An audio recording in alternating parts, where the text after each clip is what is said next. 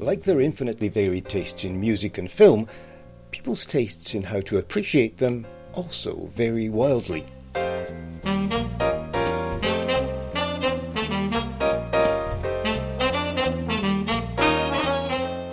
Some folk are content to stream tracks from their mobile phone to a boombox, or to watch their favourite programme or video on a TV from Tesco. Others are available. However, you won't find anything like that in Hi-Fi Corner. The premises on Joppa Road are less an upmarket store and more a sophisticated consultancy. As we'll hear, there are rooms acoustically designed to show off the equipment, and I'm on a recording for a podcast, ain't going to do that justice.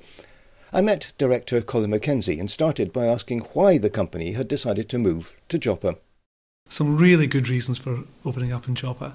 First of all, we're trying to give great experiences. So this site is much larger than the site we had before. We've got a number of listening rooms here. We've got 5 listening rooms when we only had 1 before.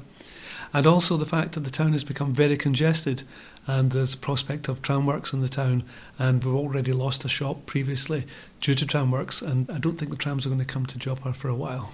This particular building does presumably have lots of attractions for you just because of its sheer size and scale. Well, it allows us to do several things. It allows us to do internet trading because we actually have a warehouse facility and our internet growth has been phenomenal over the last couple of years. It allows us to offer better experiences because the customers can park. It's a great location right beside the seaside. It's great for the staff because on sunny days the staff can take a walk and have their lunch by the sea. And it also allows us to bespoke. We've designed a number of listening rooms. For example, we've got an audiovisual room, which is a sort of home cinema room for somebody who might want to convert the garage, for example, into home cinema. We have a small domestic living room size for hi-fi. We've got 2 of those, and then we've got a large cinema room for somebody which is going to be opening later in the year because that demands quite a lot of work and that's a lot of expertise involved in that, where you won't see any of the equipment or it'll be very well concealed. The speakers will be behind walls and so forth. Plus, we have a state-of-the-art reference room. That doesn't mean to say the equipment's going to be loud, it's just going to be the top notch, the very best you can buy. So tell me the story of this company. Well, it's a long story because the company was originally the Gramophone Saloon in the 1920s. And Goodness gracious, I have a gramophone bought from theirs in 1926, and it actually has the Gramophone Saloon, 1 Haddington Place. Hi-Fi Corner was started by an ex-BBC engineer, William Graham, and it became W.G. Graham's Hi-Fi Corner in the 1950s. And then in the 1970s, Graham Tyzel, the famous mountaineering company, he formed with some other people the Hi-Fi company, and then I joined in the 1970s. Then we run the Hi-Fi exhibition for 21 years, and now my son is running the business, Struan Mackenzie. So you actually have a huge amount of experience in this specific sector. I don't think anyone else in Scotland has this amount of experience. We're putting all of that experience into this store. This isn't just the biggest specialist consultancy in Scotland. It's going to be one of the top 5 in Europe. We have specifically asked the very best people for the top advice on how to design an audio consultancy. And we're not just appealing to specialists, I have to say. We have the higher definition televisions. We've got things like Sonus bars, which is sort of room to room, and various things like that. So those are sort of entry-level lifestyle music systems for people. Yes, I was going to ask just what kind of range of product you have here. Well, as you walk into the store, you'll see a range of headphones. We've got a headphone room especially designed for headphones. We've got stands, hi-fi furniture, high-definition televisions. We've got ceiling speakers, which are something we can explain how to install home surround sound systems in your house, throughout your house, in fact. So it goes from £1,500 to, I think, about £400,000. £400,000. Well, that's only the speakers and the amplifier. That doesn't include the streamer or the turntable. That's presumably for a very sort of professional use. Not professional, that's domestic. Domestic? Are people willing to pay £400,000 for a domestic I'll find out. We've got we've got a couple of £150,000 systems going out the door in the next month or so. But really, that's not the bulk of the customers. I don't want to frighten people off coming in. That's a small number. But it just shows the capability that we have within the organisation.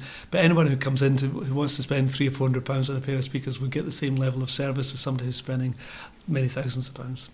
But it does indicate that there is the money around at the moment, be able to invest in that kind of equipment. The money's around if you're doing the job correctly, and we decided that after a number of years we've been in business that we should really invest in upgrading our systems, because you've got online to compete with online. We do have an online shop, we have an eBay shop and some amazing bargains in our eBay shop as well. However, if you want to offer something different, then you've got to present the products in a specific way, and you've got to give a different level of service. And so the motto of the shop is experience the difference, and that's what people will get when they come in here. They will get an experience that they won't get anywhere else in the country. I was intrigued to hear that on the first day of opening you had somebody actually at the door waiting for you to open. We have had people waiting to come in. We've got demonstrations booked. The room that we're sitting in just now is booked for another demonstration. We sell through demonstration. It's not something that you just come in and pick off a glossy picture. You come and listen to this. All the equipment we sell is alive. It has its own sound, its own personality, and that's what makes it fun selling it. That's why after all these years I still get excited when I unbox something. I want to plug it in, I want to listen to it, I want to know how it's going to sound. It's amazing. And you need to keep on top of changing technology, because we're moving to ultra high definition and indeed even what is known as 8K television within perhaps the next decade. We've got 8K TVs here, but we've also got very high quality projectors here as well. It's not just new technology, we've also fixed turntables still, and we sell a range of turntables. We haven't unboxed the turntables yet. They're the last thing to be moved because they're quite fragile, but we've got things from Lynn Products, the Scottish manufacturer, for example. Their turntables are over 40 years old, and we can still repair those and upgrade those.